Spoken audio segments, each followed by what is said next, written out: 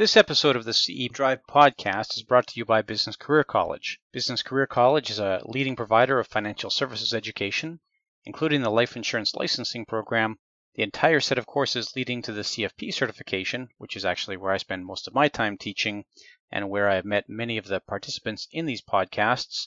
We also provide continuing education credits, live classroom and webinar instruction in support of the Elder Planning Counselor designation, and a few other odds and ends in support of folks in the financial services industry. You can find the full catalog of course offerings at www.businesscareercollege.com.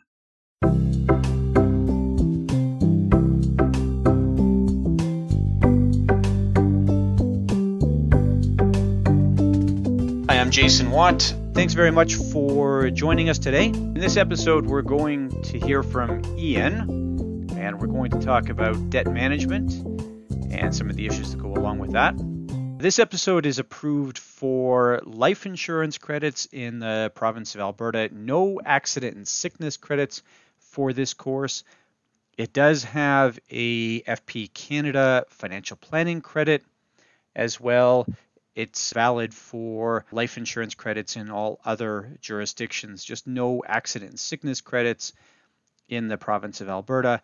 I'm in a little bit of a back and forth right now with the accreditation committee here in Alberta about whether or not the content in this is valid. If you happen to be out there somewhere listening to this and you know somebody on the accreditation committee or maybe even the Alberta Insurance Council and you just want to pass on to them your opinion, I don't want to flavor this, as to whether or not you think this is valid to make somebody more proficient at offering accident and sickness insurance products or servicing those products, I'd be interested. Or you can email me and let me know if you think I'm wrong about this. I'm happy to hear it, or if you want to proffer your support, although I expect that it would be better to give that note to somebody at accreditation committee or at the Alberta Insurance Council. My email address is jason@businesscareercollege.com. The color for today's episode is green. The color for today's episode is green. Okay, once we hear from Ian, we're going to hear quite a bit of discussion around debt management, and I find this quite a useful topic. There's lots here.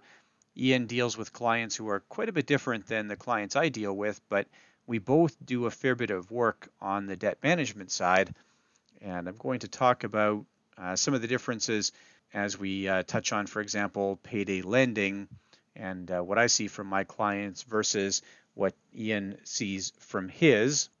Before we get into the whole debt management discussion, I want to talk about something you've heard me talk about on this podcast before, and that is the value of specialization. Ian does have some specialization here, and it's actually kind of funny because I recently had breakfast with him. We recorded this summer of 2019. That's when we recorded the actual interview that goes along with this. When I first started working with Ian, he specialized quite a bit in this area of debt management. And then he got into the group benefits world and was sort of doing both of these things alongside one another. And when I recently met with Ian for breakfast, he said he's in fact gone back to specializing in this area of personal finance and added a couple of things there, but really found that he was better off specializing. And I find that sometimes a hard lesson to learn. It can be tempting to go and try and do all things at all times, but you'll hear in the interview here that Ian does a really good job with this particular topic and has done a good job of growing a very loyal and referring client base out of this. So I would encourage this, especially for a young advisor, and Ian is fairly young to the business. It's a hard balance to strike, but if you can find that area to specialize in, get good at that, you'll find you attract clients who you're comfortable dealing with, and you can develop out a set of tools for dealing with those folks. Let's hear from Ian then, and we'll talk a little bit about some debt management concepts. Good morning, Ian. Thanks very much for joining us today. Good morning, Jason. It's great to have you here. Ian is a financial planner, also insurance and funds licensed, located in the Calgary area. And you're about, 5 or 6 years in the business now, Ian? That is correct. Perfect. And I know I had the pleasure of meeting you relatively early in your time in the business. And I know right from your starting days in this business, you had a heavy focus on client debt. And I'm wondering if you can talk a little bit about why you chose that focus or how you ended up taking that on. That's a very good question. When I arrived in the province, I originally had a practice down in Nova Scotia. I arrived in Alberta in April of 2015. The job scene in this province was dismal. If you recall, there's about 100,000 jobs that were shed in the Calgary area. Needless to say, blood was everywhere. People needed help. This was a reality that you could not escape, and it was really on the minds of many of the clients that we met. Number two, I believe it was a distinction that we had to introduce into our business that would actually separate us from most advisors. Of course, I'm a kind of kill what you eat kind of business. It's a service that many advisors don't make any money on, but it certainly demonstrates care for the client. And lastly, further to my second point, it permitted a deep dive on other areas that again don't necessarily make money, but are important if you want to perform holistic financial planning on clients, such as cash flow, which I would add a subsection here, organization of personal banking to prevent leakage and to automate debt reduction process, and ultimately, of course, behavioral finance, which is an absolutely fascinating area in the practice. I have quite a few follow-on questions from that. There's a lot of meat in that answer, Ian. I guess the first thing I'm going to ask you is concerning that raft of job losses in Calgary in 2015 or thereabouts. And you find that it's mostly lifestyle spending that people had, where they had committed to spend, or they were just used to spending this much money. And then when they had either a job loss or when they had a reduction in their employment or even self-employment income, that they weren't as slow to reduce their spending? Or was there some other underlying factor there? Was it, mortgages people were stuck with? Or what did you find were the underlying causes of people ending up, or was it just that they had always carried that much debt and had cash flow to support it? That's a very good question. Coming from a poorer part, economically speaking, of our country into a very wealthy part of our country, I was, I don't know how else to say this, shocked at the overspending, the lifestyle, of course. There was no doubt about that. Lifestyle expenses were just beyond their means, but always this sort of optimism that things will recover sooner, quickly, but not realizing that the economic recession would go on for so long. So it was interesting, but lifestyle, definitely, I would lean there for sure. Okay, we hear Ian talk about having conversations with his clients where the Alberta economy, and specifically Calgary, and Calgary has suffered quite a bit. Lots of knowledge jobs, head office jobs were lost in the oil and gas price collapse and all that went along with that. Ian talks about recovery here, and yes, there is the prospect of some recovery. I don't want to get into the crystal ball here. I think regardless, this is a conversation that everybody across the country should be having with their clients, that if you can get somebody to just exercise discretion early rather than spending everything you make, if you can build that gap between what you spend and what you make, and the positive gap, you don't want to be overspending, you want to be spending less than what you make. I think a healthy reminder here is if you can get your client to put themselves in the shoes of somebody who might have been in Calgary in 2011 or 2012, and kind of assume that everything would always continue working the way that it had and built up spending habits that way, versus if you can get somebody to recognize that sometimes your income is not going to continue at the level it's always been at, and it doesn't have to be a big picture economic collapse. You look at a client who loses their job when they're 52 or 53, or a client who has their employer go out of business or whatever it is. There's a whole bunch of stuff that can happen here. And the more you have yourself insulated where your expenses are less than your income, the better it is.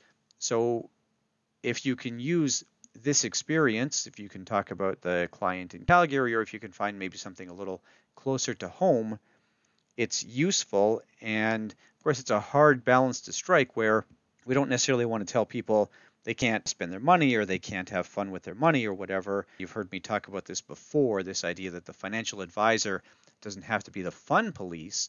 But at the same time, if anybody thinks that they're completely insulated from the risk of losing their income or seeing a significant drop in their income, or even sometimes having unforeseen expenses, such as, let's say, a child with an illness or a parent who needs long-term care or some other health concern like that, that person would be fooling themselves. Those risks are always there. And I think in stories like this, if we can pull that and use that when we're talking with our clients, that's a very useful thing to be able to bring to the table.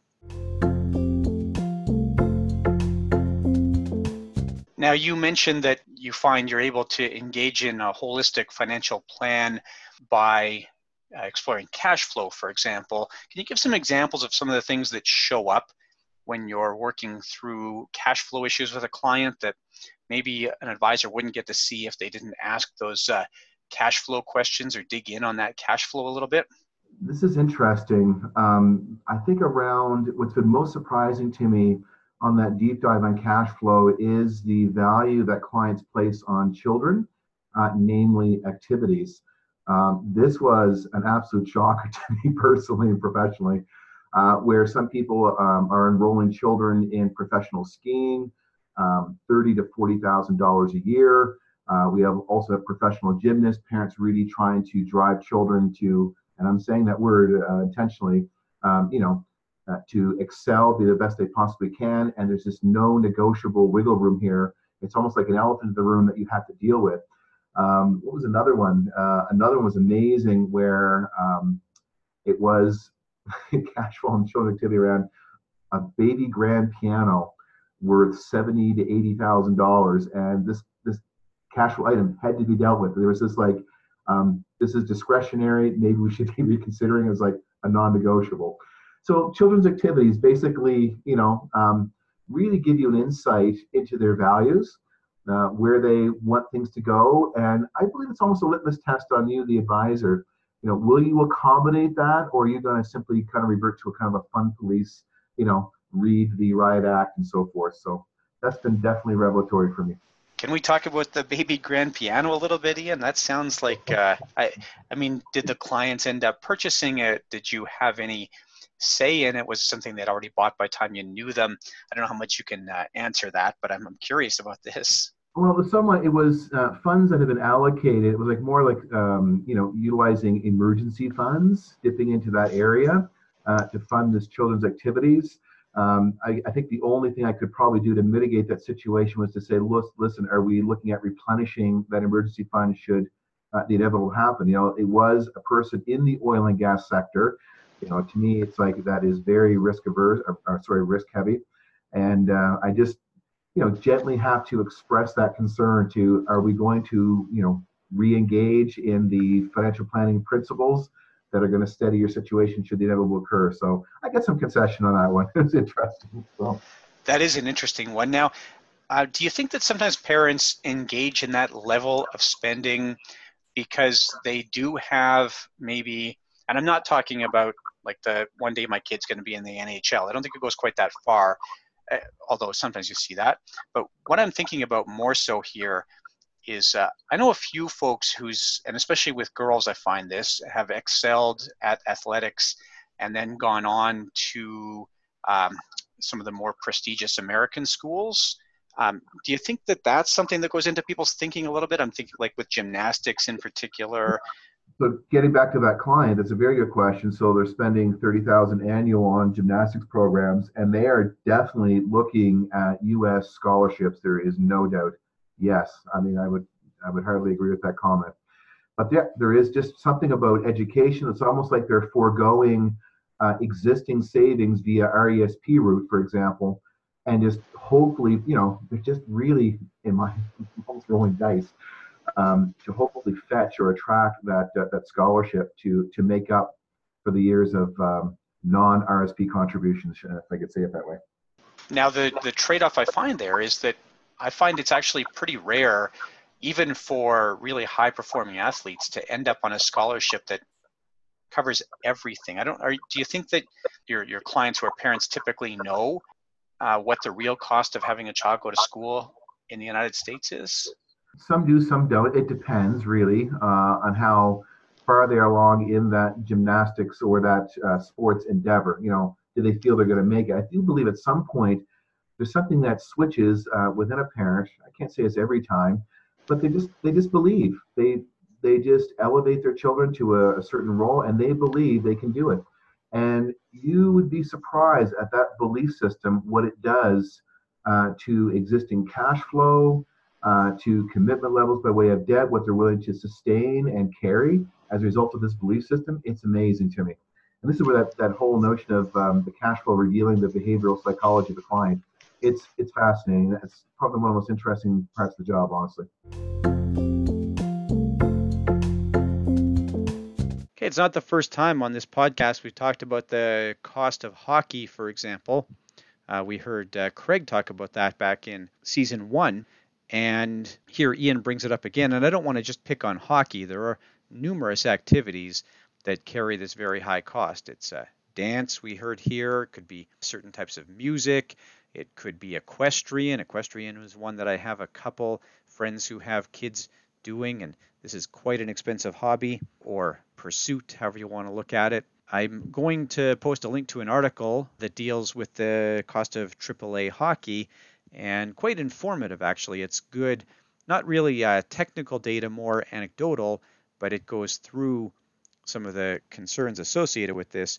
Now, I don't know how you manage this from an advisor perspective. I don't know how much you can sort of clamp down on this. I sure don't want to be the one who tells parents that they're being foolish in helping their child to pursue their dreams.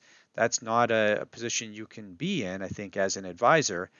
At the same time, there has to be a balance struck where we help parents to recognize the cost of spending, and it might simply be that we recognize the trade-offs. So fine, spend that $30,000 or $40,000 a year having your child play midget AAA hockey or whatever, but that means that something else has to go. That might mean fewer family vacations, or that might mean that mom and dad are willing to work a few more years to eventually be able to retire. There's got to be some trade-off there somewhere. You can't do everything, and this is where we go back to Paula Pound, and Paula, of course, with the quote, "You can afford anything, you just can't afford everything."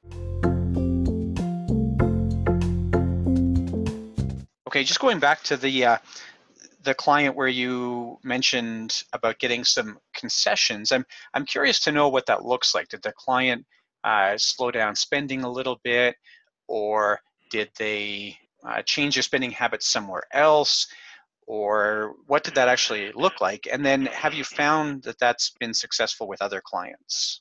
So what we found was, well, the concession was basically to begin a monthly strategy of replenishing what otherwise would have been serving as an emergency account. And so to me, to commit to that means that they're at least buying into the principle of holistic financial planning. They understand the importance of this, but we just could not shake past that one big expenditure item. It was a non-negotiable. So the fact that they began a monthly contribution, it was in my mind a commitment of some sorts, whether it be small or big. To me, it's not about jolting the system and robbing Peter to pay Paul. It's we're moving the needle. So we can affect behavioral change by just inching forward in some way, shape, or form. by way of a small commitment, I feel I will have accomplished that. And that strategy has proved very useful. We move the needle with clients, and then we get them accustomed to saving in small dribs and drabs, and then we dial up as they feel confident with the process. Yeah, perfect. I think that's a nice follow-on to my next question, which is, because you've been at this now for 5 or 6 years, you would have some clients now where you started down this process quite a while ago.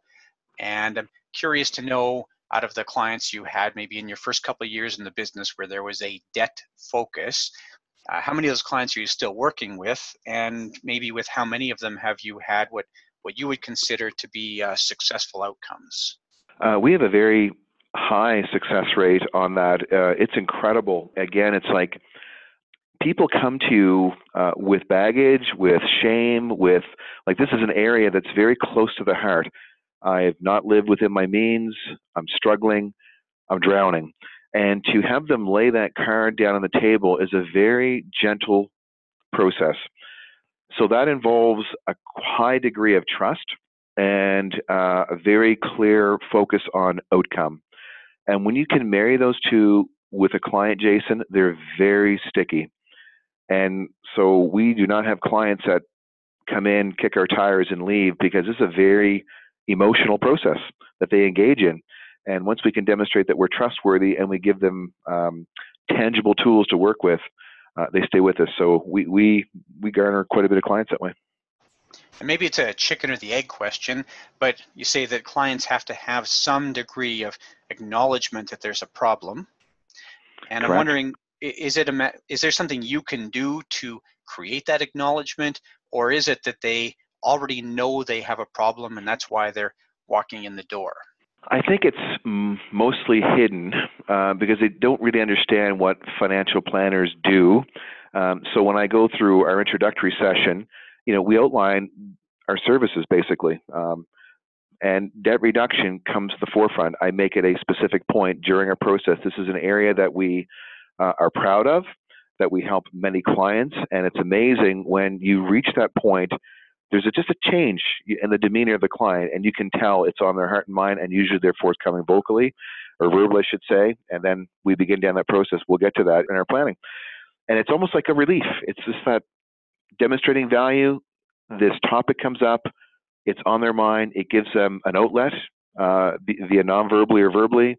It's very evident in the meeting, and then we, of course, make sure that's addressed and in further planning.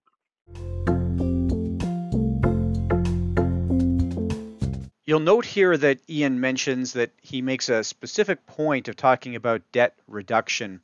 This is where we get into client expectations versus advisor communications. And this is a reasonably well-documented problem. I'll post up a link that deals with this same question on the charity side. There's evidence that shows that while advisors perceive that they have discussed a particular issue, clients will often perceive that the advisor has not discussed that issue at all. So it's not uncommon to see something like advisors have talked about this in 75% of client meetings, but only 15% of that advisor's clients perceive that that discussion has been there. And I would suggest this would be very typical with debt repayment or debt management strategies like Ian's referring to here. And I think that's where you have to make sure that you aren't just glossing over a question. It'd be one thing to say, client, you want to talk about your debt? Okay, that's fine. It's a completely different thing to say, client, when I'm in a typical engagement, I spend a lot of time working on debt reduction and debt management strategies, and I've had this type of client in the past who's been in this position, and we've been able to help them out in this manner. And really to focus in on that, maybe to show a couple of tools or to discuss those success stories in a little more detail. And really that's going to make sure that the client has the opportunity to, in their head, go through this discussion and say, you know what, actually I am comfortable talking to this person sitting across from me about this issue. And Ian points out as well that a lot of people don't really know what financial planning is. I would suggest that if people were asked, they would largely say that financial planning is about delivering investment advice. And I don't want to knock delivering investment advice. We've had a couple of episodes discussing that very thing. But the financial planner has to be able to explain their overall value proposition. This goes back to our discussion earlier about specialization. Part of Ian's value proposition is this discussion around debt and all that goes with that. And by making sure that he explains well that value proposition, great, this shows up in his discussions with his clients. He might put a lesser focus on investment planning. His clients might feel like Ian doesn't do a lot of work on the investment planning side. I don't know what those conversations look like, but I would suggest that if you're going to specialize, then there's going to be certain elements of your practice that are going to rise to the front and some things that'll take a back seat where the client might not feel like those were as important. And that might be what happens with the charitable discussion that I mentioned a couple minutes ago.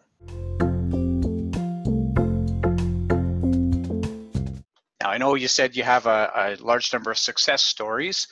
Are there any amongst those that stand out? Anything where you say that's somebody that I made a huge difference in and they really are substantially better off for the work that we've done together?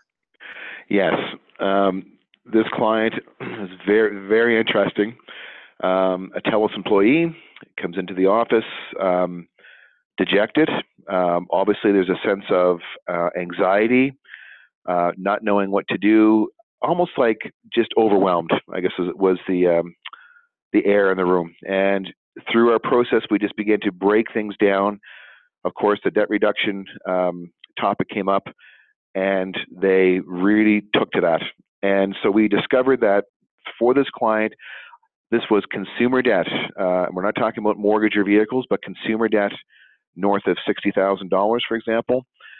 We simply engaged a process where we would lay out the budget worksheet, get a listing of all the debts, and using a tool called undebt.it.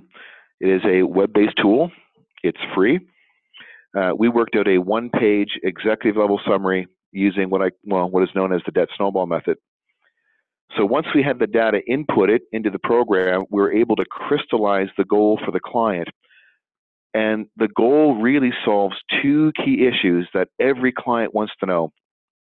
Number one, when is the month and the year I will be out of debt? And this is the language we find they all gravitate to, month and year, because then they can do the calculation. Secondly, what to pay, how much, and when.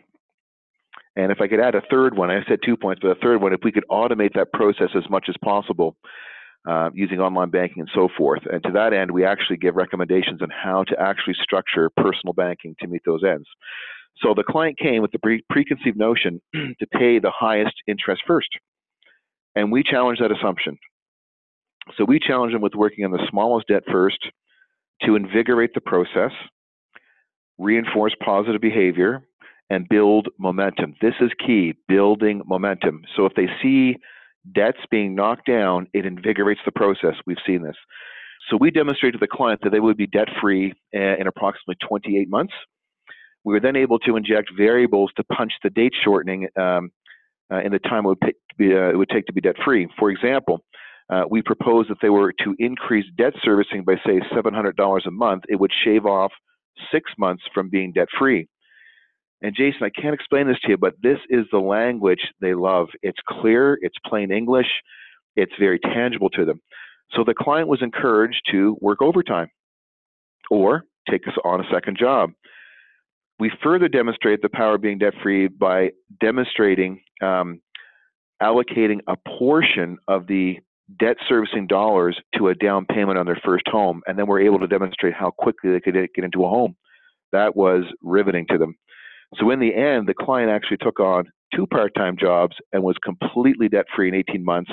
They now own their home as of 4 months ago and are only working 1 job. Needless to say, Jay, we received a glowing Facebook review and many referrals since. That's a beautiful story. That does sound like a big win, and it sounds like that person is really well positioned for a good financial future. Lots of good stuff here.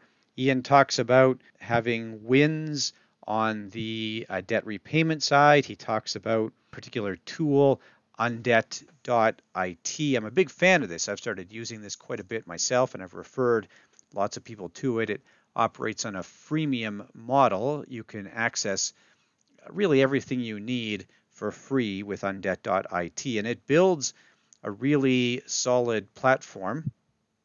Now, we hear some discussion around either the snowball method or the avalanche method of debt repayment. I don't think Ian actually uses the term avalanche here, but he certainly uses the term snowball. It's a concept that shows up a little bit in behavioral finance, this question of which debt is it better to pay off first. And just to use a very simple comparison, let's say you had a client who has a $1,000 credit card with a 20% interest rate and another credit card, let's say a $2,000 credit card with a 30% interest rate. Well, the mathematical temptation here would be to pay off the $2,000 credit card with the 30% interest rate first, because we know that that's going to create more cash flow. It's going to put more money into the client's pocket. The problem is that at least for about 70 to 75% of the population, that's actually not the method that's most likely to result in success. The snowball method of debt repayment, where we actually pay off the smaller debt first so that we can record a win, so that the client actually sees meaningful progress, something that is really easy to see, that's actually what works for more people. Now, some people might respond well to the avalanche method, that is to pay off the more expensive debt first, but I would suggest that the person who responds well to that probably has a better grip on math in the first place and was less likely to get themselves into a position where this is even a concern. So the person who finds themselves in this struggle probably finds themselves there because they're maybe lacking a little bit on the financial literacy or the numeracy side, and that's where we're more concerned about a behavioral win, tick in a box, success that can be celebrated, than we are about actually the balance sheet or the numbers on the cash flow statement. Yes, we still have to pay attention to all of that stuff, but that really would be the advisor in the background while the client works through what's going to result in the greatest success for them.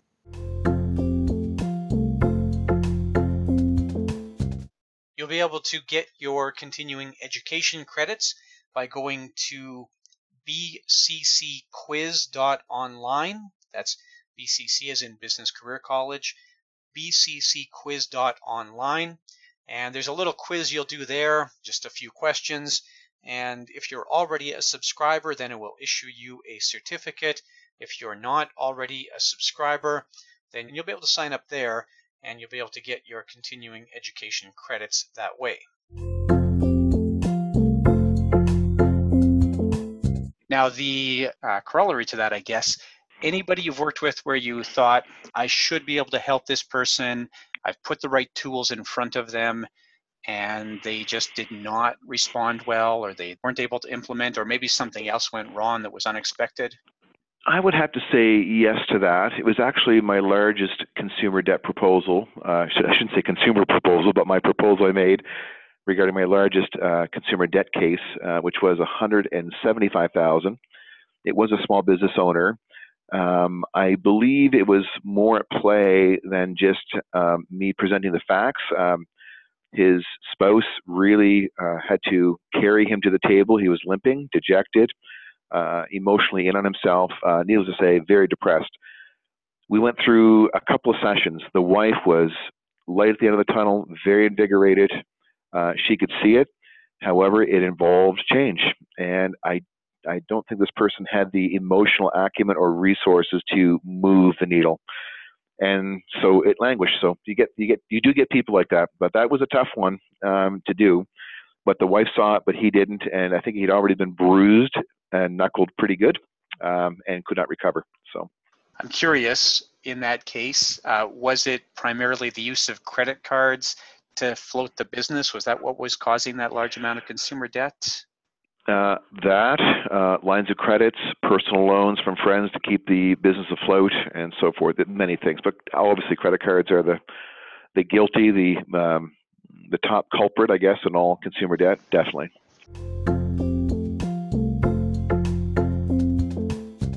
Okay, we hear Ian in this discussion mention a couple of interesting points. He talks about a client who's not ready for change. And there is a whole field of change management here. And I'm not sure what Ian might have done beyond this, but one of the things that might be recommended here, and there's an excellent book by Brad Klontz and a couple of others called Facilitating Financial Therapy. And in that book, Brad talks about sending clients to professional therapists. And he mentions in there that there should be some limit to what the financial planner or financial advisor can do, or the types of discussions that the financial advisor or financial therapist should be comfortable with, financial advisor or financial planner should be comfortable with. And at some point where you have a client where change is needed, but the client, as Ian indicated, Ian even used the word here, depressed, and I'm not sure that that was intentional, but it might be better to send that client over for therapy versus dealing with their financial issues first. Now, Moira Summers, whom you've heard me talk about before on this podcast, makes the good point in her book that when she was learning psychotherapy, that money came up, if I recall correctly, once in her entire education, and that's where the financial planner might work with the therapist a little bit, and of course, respecting client confidentiality is going to be key here, but there might be some back and forth there, or there might be some discussion with the client about what the therapist has discussed, because the financial advisor, financial planner is going to have some money expertise that will be helpful in these discussions. But that concept of being ready to make a change, that's not an easy thing. That's something that the financial planner does have to potentially get the client to somebody else to deal with. And if you're able to do this on your own, hey, good for you. However, I'm sure that we've all had the experience where you've got a client sitting across from you, you know that they need to make a change, and you're simply not able to get the client to put the wheels in motion to do this. Have you had clients who came to you with payday loans outstanding or having been prior users of payday loans? No, we don't work in that market. I'm actually surprised at this, Ian. The reason I mention it is because I had some dealings with somebody in another province recently where he was a principal in a payday lending company, a payday lending business. And he said, as much as you're kind of accustomed to thinking about, payday lenders as operating in that, $300 to $1,000 loan market for primarily lower income folks, he actually said that his number one source of revenue was from physicians using payday loans. And the reason because they have this sort of awkward billing cycle depending on the type of medical practice they run. And they're often otherwise strapped for credit. They've used all their credit elsewhere. And I mean, it's ridiculously easy for a physician to get credit. I know one of the big banks today lends to physicians $2 million with no collateral at a rate less than prime. Jace, this is interesting. I think you're really touching on another topic, and I get this quite a bit when it comes to cash flow, specifically business owners mitigating cash flow. It seems like they're on their own. Who does this? Who offers this professionally in the financial community? Is it the accountant? Is it the financial planner? Is it the banker? It just seems to be such a gray area, and advice is plentiful, I guess. And it seems to be a challenge how to operate a business cash flow wise properly. It is a good topic. I've seen a few accountants who do it, but the vast majority certainly don't. Maybe another line of business there somewhere. I just wanted to flag for a second here. It's curious how in our last episode we talked to Ray, where we really set out to discuss business planning. And Ray had a nearly identical question to what Ian has here.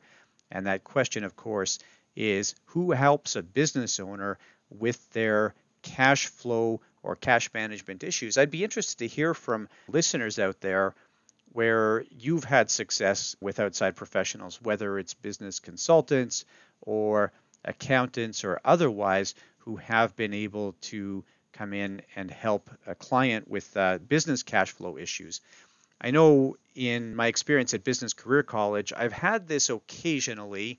I know that at one point we explored a relationship with a consultant from the Business Development Bank of Canada who was potentially going to help with some issues like cash flow management. But honestly, the challenge was the price of that consultant was too high and we just couldn't afford that person at the time. It's kind of an ironic thing where you're trying to get your cash flow reined in. There's an expense associated with getting that cash flow sorted out, and you can't afford to pay that expense. Now, we were able to weather those issues, and maybe today we'd be in a better position to employ a consultant like that, but it's just not something that's sort of a self-solving problem.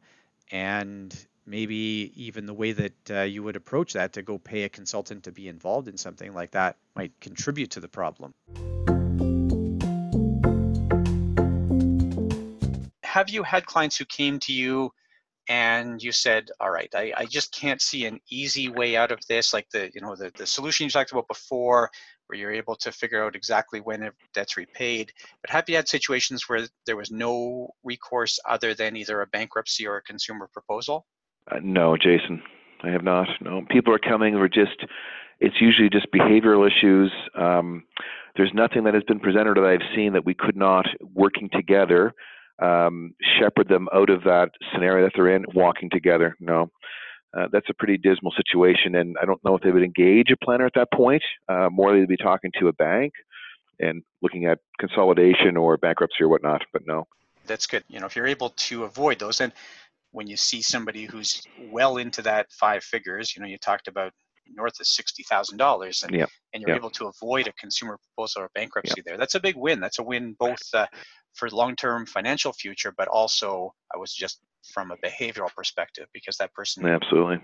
Usually people are engaging me to be preventative or have alternate ideas, because we know that bankruptcy, consumer proposals are floating in their mind because they don't know any different, Jason, honestly. And so they're looking for alternatives. And as a planner, we have them, and we should have them. And we do want to affect behavior. And I don't know how to say this, but there's a tremendous sense of professional well-being by contributing to society in this way. We want to save people from giving up or relinquishing financial responsibility. We want them engaged. We want them moving forward, taking the reins, ownership, and it's very rewarding to see them make that turn of heart, change of mind. It's amazing. Now, correct me if I'm wrong here, but early days when you were doing this, Ian, you would do everything in Excel, sort of longhand. Do I have that right? I don't know, Jason. We always use that web tool that I provided you there earlier. It spits out a report into Excel, and then we go out that way. That must be it. I was thinking about. So I will put a link to undebt.it. I've got that right? That's right. That's correct. Yeah, I'll put a link to that in today's notes. That's really helpful. I hope that other folks can get some value out of that as well. With your clients, is it normal that you pull their credit report? Is it something that you find some utility in having a look at? That's a good question. That depends on their age. So if I have couples in their, I would say their young 30s to mid 30s, we use an application called Credit Karma. It's an iPhone app. It's free of charge. And we use that as a benchmark to gauge where they are. And if they meet again, we just fire it back up and run the comparison. It's that simple. I do the same with my financial planning clients. They all walk out with either a Credit Karma account or a Borrowell account. Yeah, we do, but we need somehow to measure baseline that's easy, accessible, and to demonstrate to them the plan's working. And that is very powerful.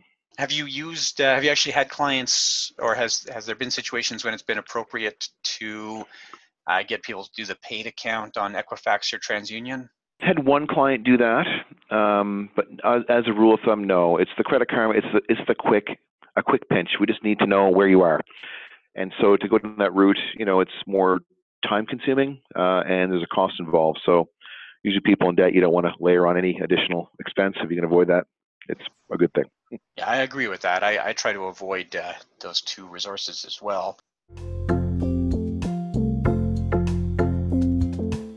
Okay, Ian gets into Credit Karma here, a little discussion around Credit Karma. And this is something that I think is worth talking about, is credit scores in general. It's a hard concept to avoid when you're talking about debt. Your credit scores, first off, are actually calculated by Equifax or TransUnion based on proprietary models. And those proprietary models, unfortunately, can be a little bit hard to unpack. Now, the other thing is that even Equifax and TransUnion are not the end-all and be-all here. The granddaddy of credit scoring is an American entity, and both TransUnion and Equifax, of course, are American. But Fair Isaac Corporation in the United States has a score called Ultra FICO, which is apparently coming to Canada in 2020. We'll see. But what makes this even more complicated is that plenty of financial institutions might not even actually use TransUnion or Equifax. They might use their own proprietary or internal scoring methods. When you look at then your TransUnion or Equifax score, you have to take it with a bit of a grain of salt. And then the other issue is that there are many sort of sub-scores within Equifax or TransUnion. So I might create an account, and this costs now about $20 a month. I might create an account at either one of those places and subscribe to my credit report, and then I get to see my score, and I get to see a lot of details that go into the building of that score. But that might not be the number that an actual lender gets when they go to TransUnion or Equifax to determine whether or not it's good to lend money to me. So those numbers can be a little bit wonky. And I've seen this with my own financial planning clients where their Equifax score and TransUnion score might be significantly different from one another. I've seen it as well where an individual pulls their own Equifax score and they think it's good and healthy and so forth, and then they go to the bank to take out a mortgage and they end up 50 or 100 points different from what they expected that credit score to show. That being said, I still like the credit score, and I think this is what Ian is referring to here as well, as a sort of baseline figure for your financial health. If I've got a client who right now is at a 620 or 630 credit score, and we do some work together, and we set a goal to a year from now have a 750 credit score, for example, well, that's probably an achievable goal, and that gives a metric that we can work towards. It actually allows us to measure progress. It can otherwise be very difficult to measure progress. And of course, people like that outside scoring. It gives a little bit of validity to the work you're doing. Now, I mentioned that there's a cost to this, and Ian covered this, so I'm not a fan of spending $20 a month on Equifax or TransUnion. You can use Credit Karma or Borrowell in the interview here, and Credit Karma gives you access to your TransUnion credit score. Borrowell gives you access to your Equifax credit score. They just give the score and a little bit of a summary. They don't give you the same level of detail you get if you pay the $20 a month, but it is honestly enough. It's enough to kind of figure out what's happening and to be able to set that baseline. I like both of those resources. You have to be a little bit cautious here depending on what kind of compliance environment you're in. I know some compliance departments would take issue with sending a client to use some third-party software, so make sure you're not violating some rules here. But if you have a client who does want to see their credit score, I should mention too, some of the banks and credit unions have this as a free service with their online tools as well. So you don't even necessarily have to set up an account at Equifax or TransUnion. You might find there are sufficient tools available at whatever place that client banks at. Now, you talked earlier about getting this client who had come to you maybe with the avalanche strategy, pay off the highest debt first, and you sort of move that person over to the snowball strategy, which a lot of academic research does support that the snowball, the smallest debt first and build up that momentum that way is the superior strategy. I'm wondering, Ian, if you've had other tools. You said you have a sort of robust suite of tools. What else have you put in front of clients that actually helps them take that first step or helps them keep taking steps? Other than those tools, we demonstrate how to organize personal banking from a cash flow perspective. I don't know if we have time to get into that, Jay, but that's a tool we use. It's actually demonstrated. It's illustrated in front of them. It usually works best with two couples. That's the kind of the scenario that I would use it in.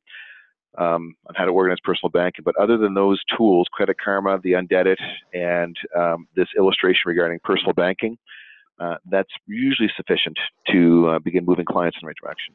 Yeah, I can see the value of putting that date, like that debt-free date, in front of a client. That sounds brilliant. That's and very executable. That's nice, clean. Yeah. Well, to me, it's like, say, if someone comes to you, look, I'm going to sell my third vehicle I don't need, and they give me an amount. We put the amount in. It's called an additional payment, and it's interesting. It's just very, very responsive. We just see how many months it knocks off your debt-free date, and that's the kind of language that they like, so they know that. Perfect. And I know you have a fairly active social media presence. I think mostly Facebook. You mentioned that earlier.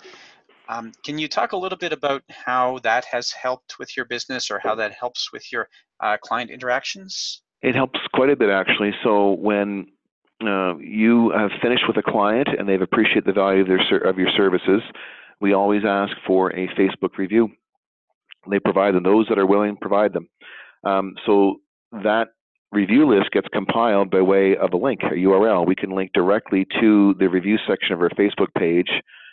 Then when we're prospecting or we're going to meet clients, say over a coffee for an introductory meeting, we usually follow up with an email reminder for the appointment, and we always encourage them to look at our Facebook reviews.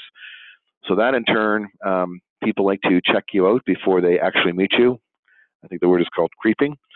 And you get creeped quite a bit in this business, as you can well imagine. And we find the use of a review section on our Facebook page has been tremendously helpful. And just moving clients along and saying, you know what, this looks like a positive experience. It's probably worth their while to meet this individual.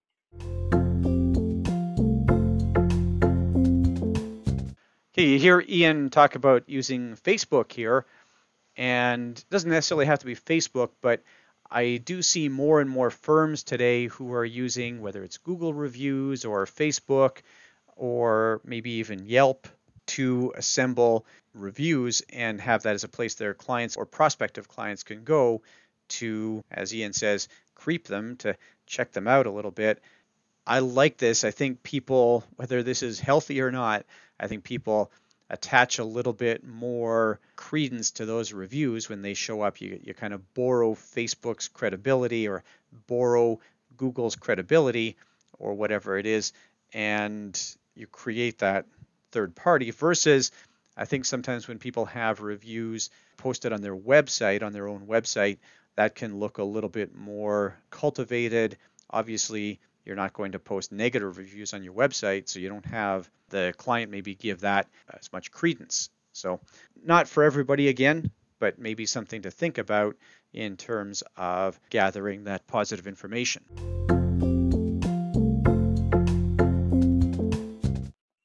Do you find that sometimes also leads the client to sort of, I don't know if inadvertently is the right word, but to inadvertently refer other people in their Facebook network? If they like us, that actually happens. We're not expecting that. To me, it's about the review and giving those reviews to a potential client. That to me is the value of it all. Of course, we post articles from time to time just to communicate with individuals that we are active and that we are still alive in the business. And we just keep it very focused on that one task, one goal. Right, that's a lot of great stuff, Ian. I think this is a topic, like you said earlier, that does not get enough attention. And I think a lot of advisors would bring additional value both to their clients and to their own practices by discussing cash flow a little bit more. Is there any last minute items that you wanted to share here, Ian, anything you didn't get a chance to talk about that you think would be important? I just think it's an area that should be mentioned if it's of interest to the client. I like to talk about preventing leakage. For example, if you were to put a budget worksheet before any client, they would tell you the amount of net income that flows into the household. They would then proceed to list all their expenses, and then had the surplus at the end of the month. And as you and I both know, that's never the case. And so that's an area like, do we have an opinion around that area of how to prevent that? And we took that to task, and it bugged me personally and professionally not to have an answer for that, and we had to solve it. And it just adds an extra level of value to the clients. They truly feel like they're being listened to, accommodated at the deepest level of their financial development, all areas, versus just trying to sell insurance or help them save money. Yeah, that's perfect. Ian, and I appreciate you sharing some concrete strategies and tools there. I know folks will get a lot of value out of that. Thanks so much, and enjoy the rest of your day, Ian. Thank you. My pleasure, Jason. Thank you.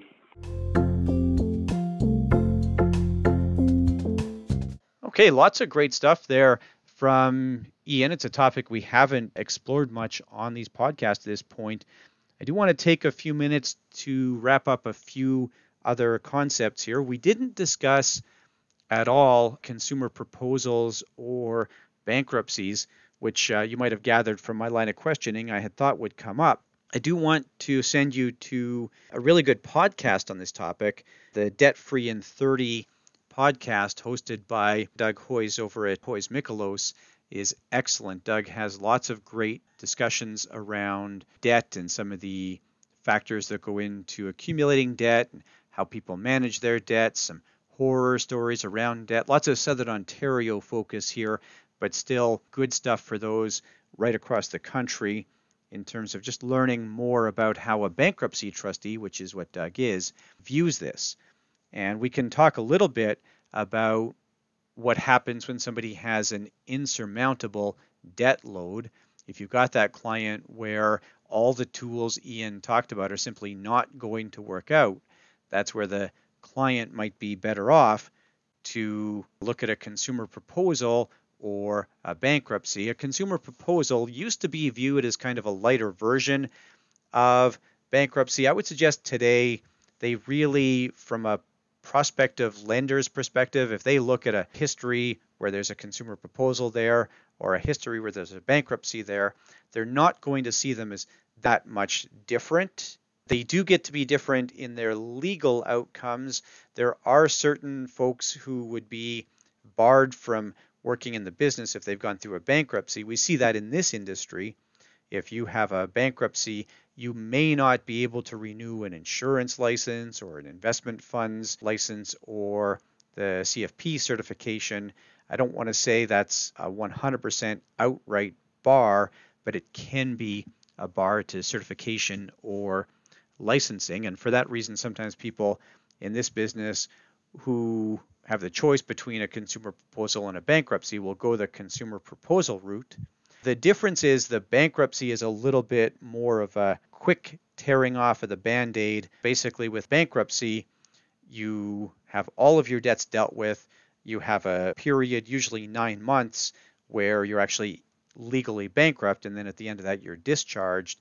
Whereas a consumer proposal tends to drag on a little bit more. There's going to be a 2-year period with most consumer proposals where you just live on your absolute basic amount of income, and anything beyond that, which we call surplus income, goes to pay your creditors. There's a little bit of variation by province with those, but those are fundamentally true. Now, something else that Ian mentioned here, I was happy to hear this. When he talked about debt management, I find a lot of times we really focus on expenses. He talked also about income. So in his case, he talked about one client who took on a couple of extra part-time jobs in order to fish themselves out of their challenges. And that's an absolutely valid strategy. I think it's worth looking at that top half, the income statement on the cash flow side, and you might look at taking a job, as Ian suggested, or is this person working at a place where they haven't had a raise in a while? Is it maybe time to go back and renegotiate with the boss for a raise? Are they somewhat stagnant on the income side? And this might be more long-term thinking, but is it time to upgrade their education? Is there something that they should be doing to protect themselves against potential economic instability? Maybe they're still living in the house their kids grew up in and the kids have moved out. Do they have a basement suite that they could be renting out? Or maybe is downsizing an option? Then we go to the expenses side of the income statement. But certainly, I think that we tend to focus on cutting expenses. And yes, that's sort of the obvious solution. But have we fully explored the available sources of income? We touched on credit scores earlier in the discussion. It would be worthwhile to spend a couple of minutes discussing what goes into your credit score. Credit scores are between 300 and 900. 0 is also possible. A 0 really means no credit score. And 300 is honestly terrible. I've never seen anybody with a credit score even in the 300s. I've seen a few in the low 400s. And those are really people who have very challenging circumstances that are going to take a long time to work their way out of. 900 is the highest you can get. And usually if you see a really good credit score, it's going to be somewhere around 860 or 870.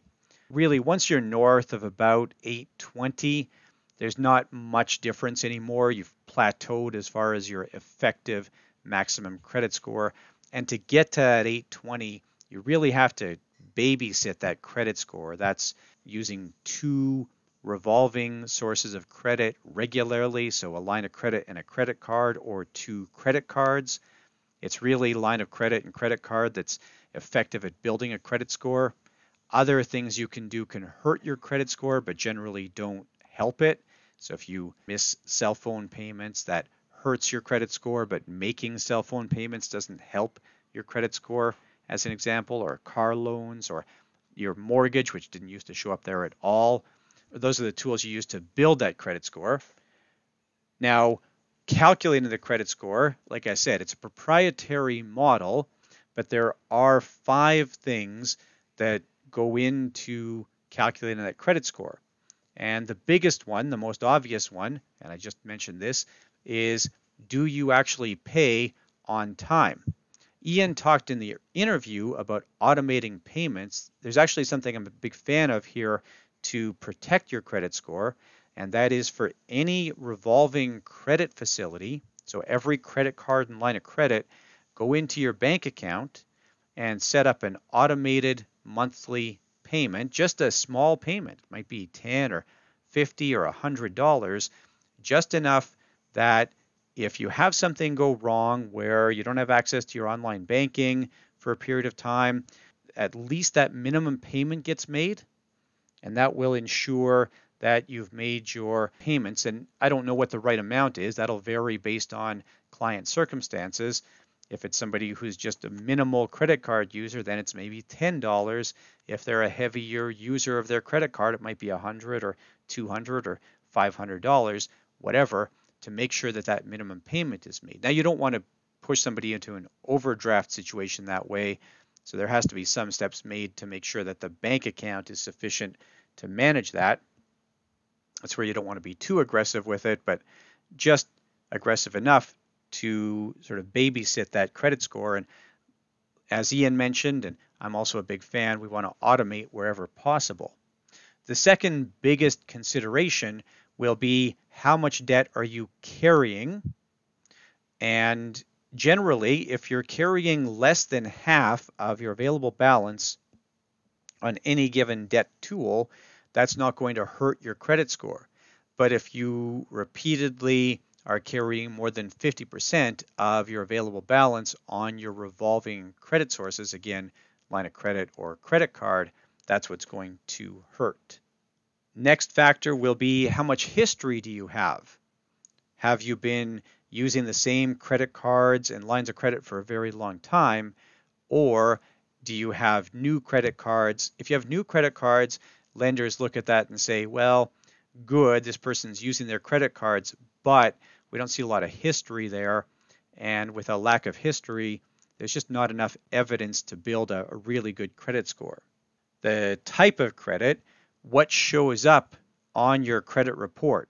Again, credit card and line of credit, generally pretty good. If you have payday loans on there, for example, that's going to hurt your credit score. Even if you deal with those payday loans responsibly, your credit score will still suffer for carrying that kind of debt. And then, what about shopping for credit? Do you have a lot of recent, what we call hard hits against your credit score? Has there been heavy use of your credit?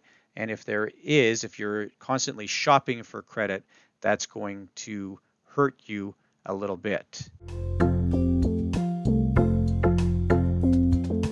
The number for today's episode is 7. The number for today's episode is 7. Okay, thanks very much for joining us today. Please do join us in a couple weeks again when we'll talk to Brad about Canada Pension Plan. We haven't talked about Canada Pension Plan or retirement questions in a little while. And you'll hear with Brad, we get into some really specific discussion around Canada Pension Plan. Thanks so much, and we'll talk to you again in a couple of weeks. A bunch of people have a hand in producing this podcast. Joseph Tong takes care of our music and editing. Anthony Summers is responsible for tech support.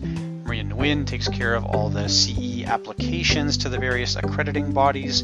Marjorie Lewis takes care of certificates when the machine doesn't do it. Desiree Gretton Hicks and Penny Watt take care of our marketing, making sure that there are folks out there to listen to the podcast. Thanks to all those who help out.